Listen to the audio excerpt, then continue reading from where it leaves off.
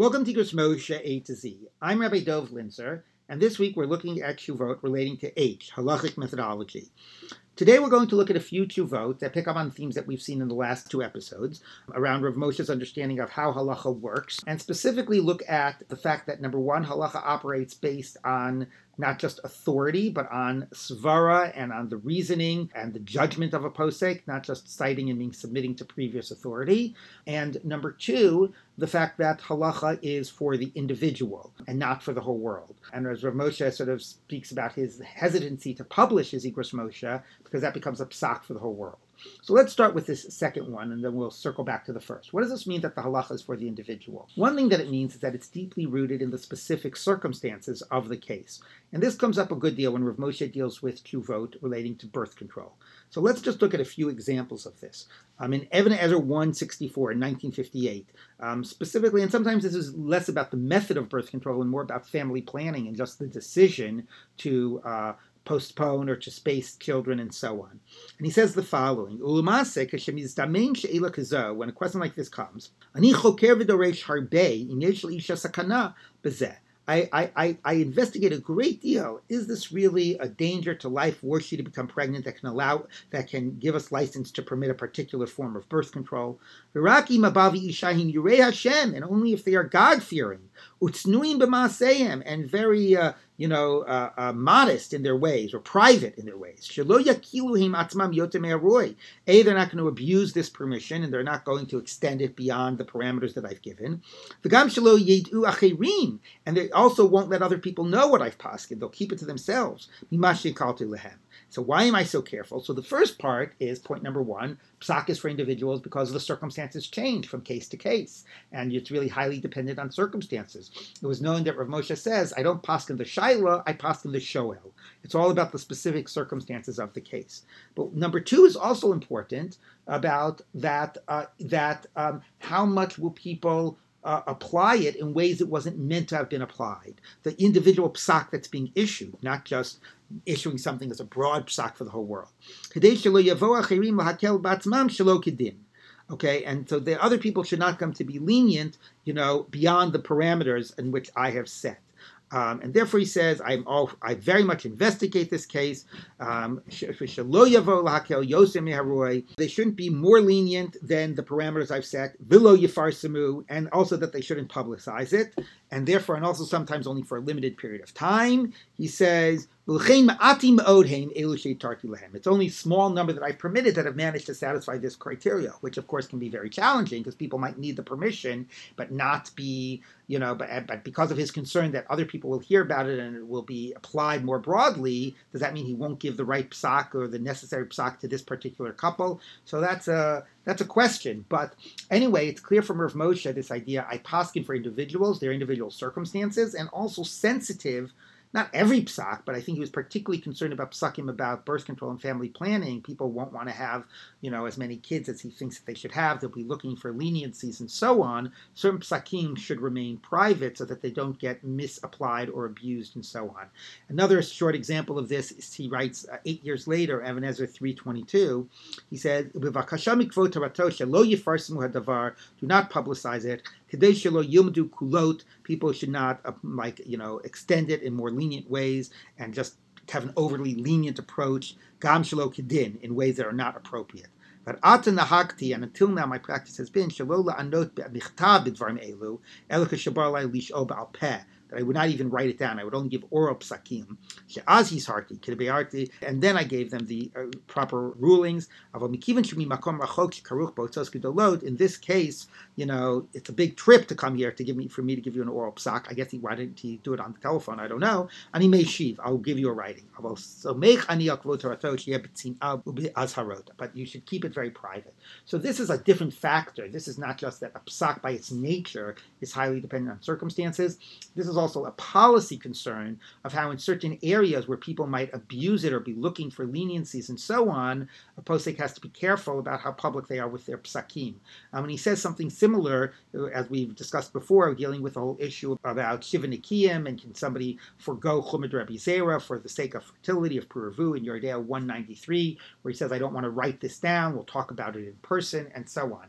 And one understands this, the responsibility of a posek to take this sort of broader sense of responsibility of a psak being abused and misused and so on. And then obviously these types of things do happen. The cost, of course, is that not everybody knows that this psak is available to them when they really need such a psak, and that can sometimes come at a very high cost. But here are two elements of Rav Moshe's sense about it being a private psak. A, really knowing the circumstances, and B, sometimes, and in certain areas, policy concerns about how it might be abused or misused. We now look at a slightly different variation of this issue about private versus public psak in a couple of tshuvot that he deals with about journals and why he doesn't publish his tshuvot in journals and why he's not happy about people who publish their tshuvot in journals. Now, these journals were for the most part like Hebrew language journals, written also a lot by the rabbinic elite. But there might have also been journals in English or journals that were more read by the laity. And here's why he says he has deep reservations about this. So one is in Even HaEzer 164 from 1958, and this actually is the one we read earlier about knowing the particular circumstances and so on. He also addresses the phenomenon of publishing in journals, and he says, "Hinei ein darki layin b'hayarchonim." I don't read journals. Ki halavai yaspik li hazman l'lamed u'layin b'divrei Rabbeinu harishonim v'achronim. He says I should just have enough time to read real svarim. I don't read these contemporary Torah journals. Asher mehem anu chayim. And it was, I didn't know that such a serious halachic shaila as the one we're dealing with, and particularly in this country, that we have a sense that people are always looking for leniency. So it's a weighty issue in a context in which people are just looking to hear any leniency. And we should treat this thing like paskening about forbidden sexual relations, where you only do it in private and you don't do it in public. It never occurred to me that such a weighty thing in such a context, Hayanidon b'yarchon, would be discussed in a journal. It's like paskening in front of thousands of people, and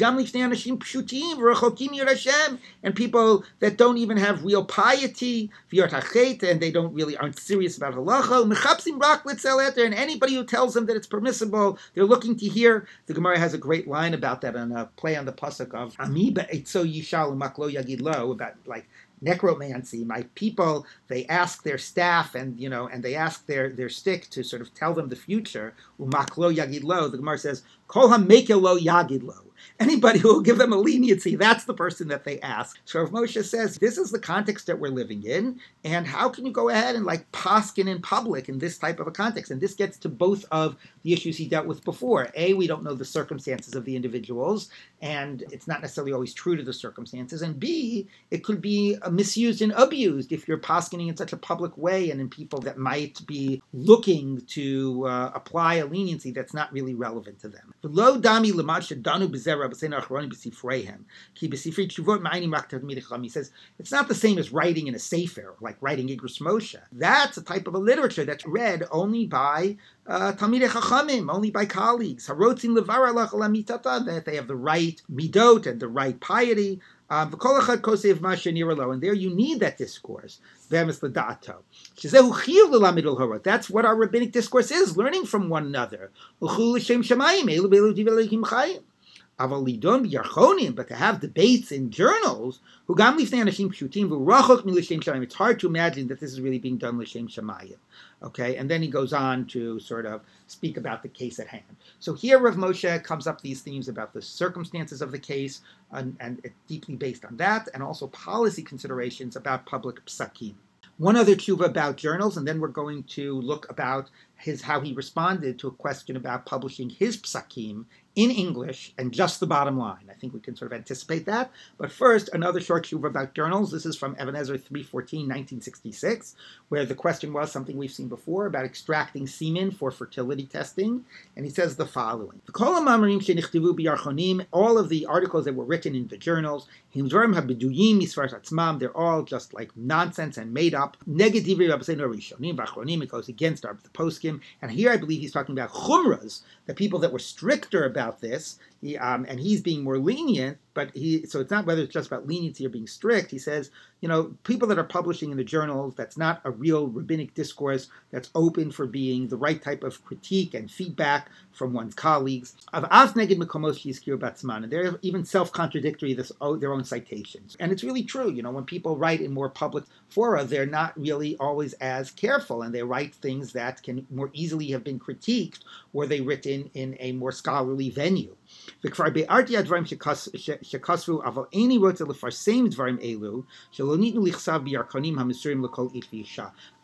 now written my tshuva what I think, but I do not want to publish them in these journals. Etc.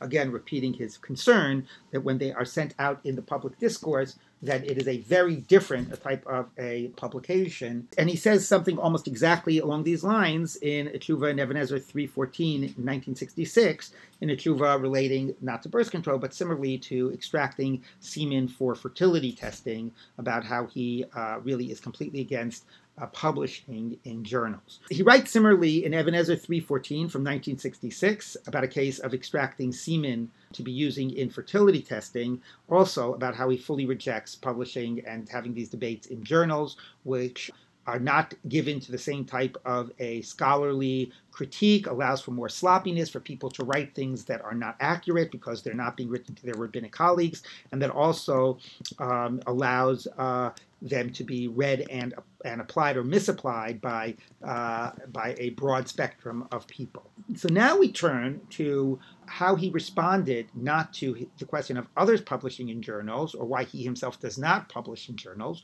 but somebody who wanted to take his tshuvot and to write a bottom line psakim that emerged from his tshuvot and to publish this in English. A little handbook of psakim of Rav Moshe on certain topics. And here's what he says. He writes in Yoreh Deah 391, it is forbidden to publicize distilled psakim from tshuva literature, v'gam letargem tshuvot l'lashon medina, and also to translate them. And he says the following. I'm going to write a longer tshuva, but this is a short tshuva. It's really one paragraph. Somebody wrote a book in English. It's not an abstract question. It took my psakim from Igros Moshe and just wrote the bottom line psakim in some English translation. And this would be forbidden even if it was an accurate translation. Because nowadays, nobody can publish psakim without giving the sources. Maybe he's trying to deal with the fact that Rambam sort of did that. But anyway, nowadays, nobody can publish psakim without clarifying what it's about, the larger context, what are the sources.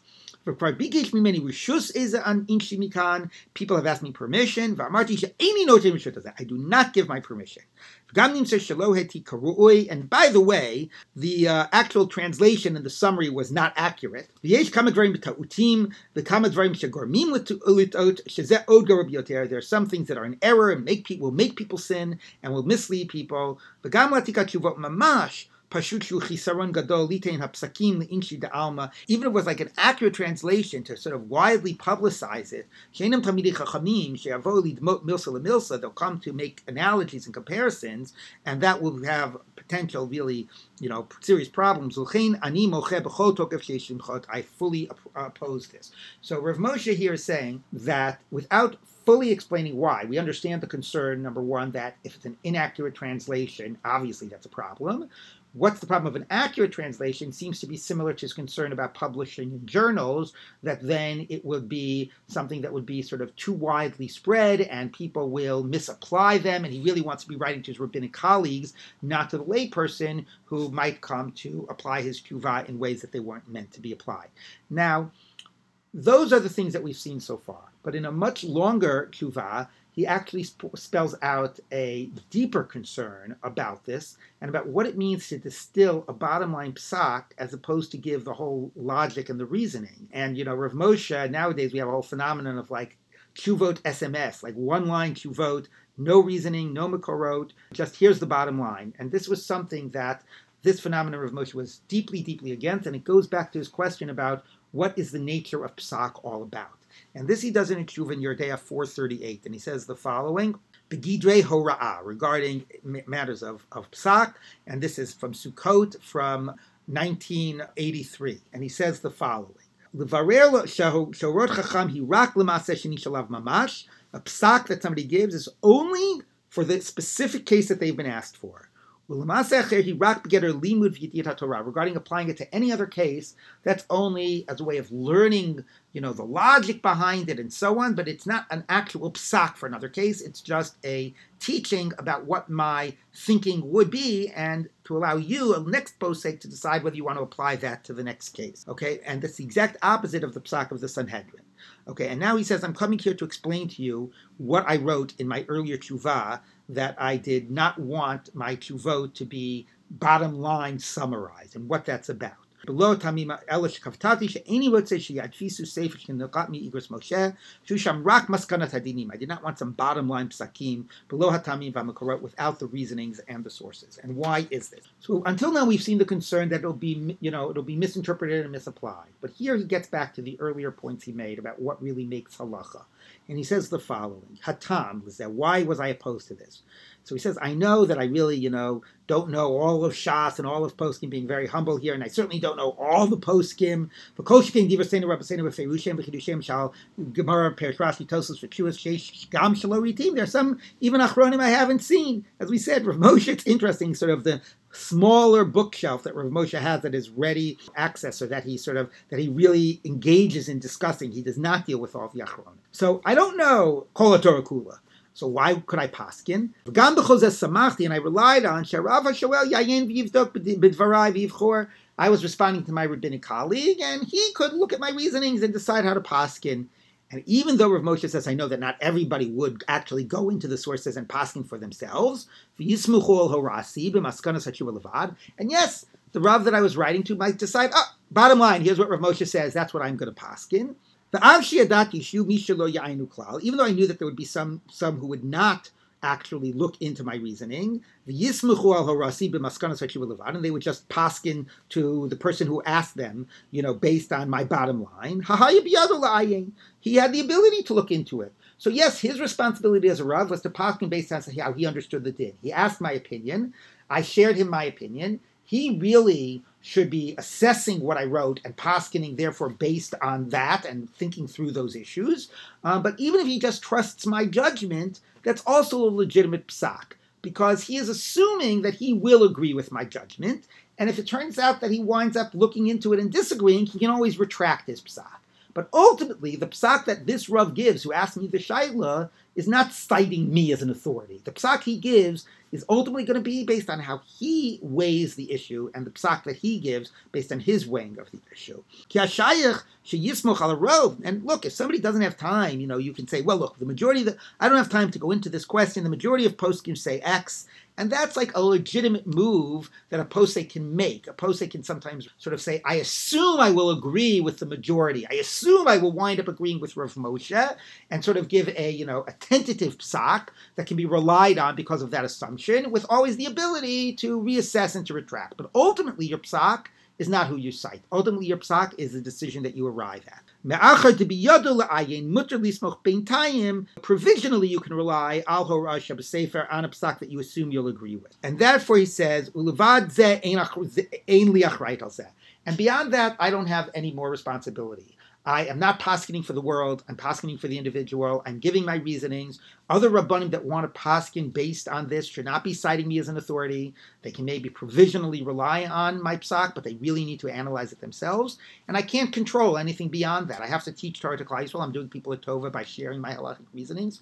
If sometimes people will misuse that and maybe just do it the bottom line or whatever, and never sort of assess for themselves, I can't be responsible for that. Because psakim are really just for the cases you're dealing with. And here he says, even if it was identical circumstances in another case, a psak Rav Moshe gave to Reuven is not at all binding on Shimon. It doesn't matter. The cases could be identical. And here Rav Moshe really lays out, and this is something that he develops extensively in a long passage in Dibros Moshe, his Chidushim on Shas, on Shabbos, Simin Yud, where he says, here's the difference between the Sanhedrin and the individual Rav. And there's exactly this difference between centralized and decentralized authority. Sanhedrin is centralized authority. Their role, says Rav Moshe, is not to deal with individual cases, even though that's the way it appears in the Torah. Their role is to actually give binding interpretation of the halacha for Klal Yisrael. He says it's the exact opposite, or the mirror image of that is for the individual Rav. The individual Rav has no authority to paskin for Klal Yisrael.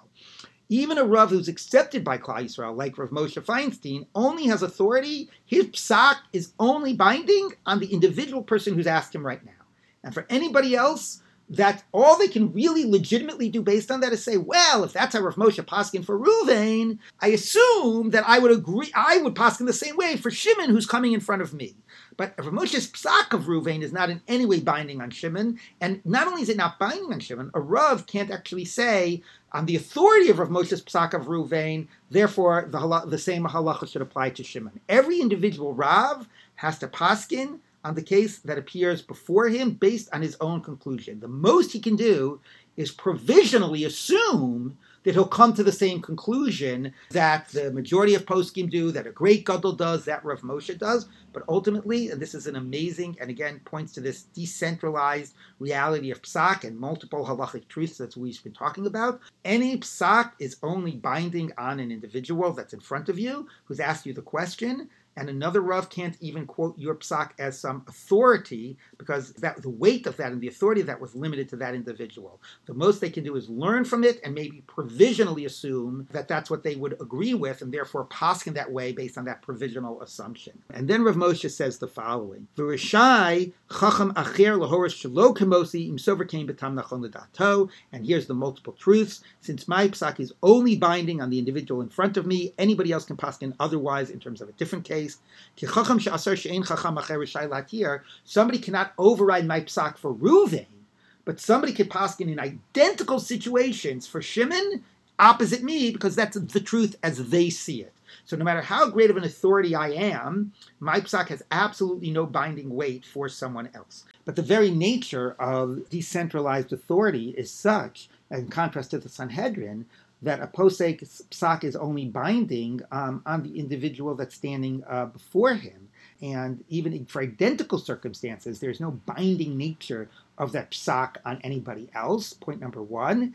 And point number two, that even for poskim, to cite other poskim as authorities and to just follow them blindly is not what psak halacha is. And psak halacha is really about every posek assessing, and even free to disagree with Rav Moshe, and assessing the evidence and coming to the psak and using the judgment that they feel is proper. And what Rav Moshe will allow, because obviously the phenomenon nowadays is that people just totally cite Rav Moshe as an authority. But if you were to ask Rav Moshe, he would not want to be cited as a binding authority. He would want to say, look at my reasons, think them through, decide if you agree with them. Maybe you can provisionally rely on it if you don't have the opportunity to, or the time to really work it through. But ultimately, if you're doing your job as a posek, then you need to be paskening the truth as you see fit, which is exactly where we started with his hakdama.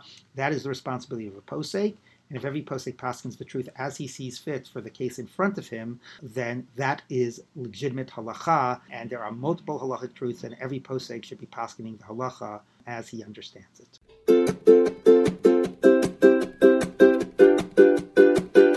Thanks for listening to Igros Moshe A to Z with Rabbi Dov Linzer. This podcast is brought to you 3 times a week by Yeshivat Chovevei Torah. Don't forget to subscribe and check out yctorah.org to learn more.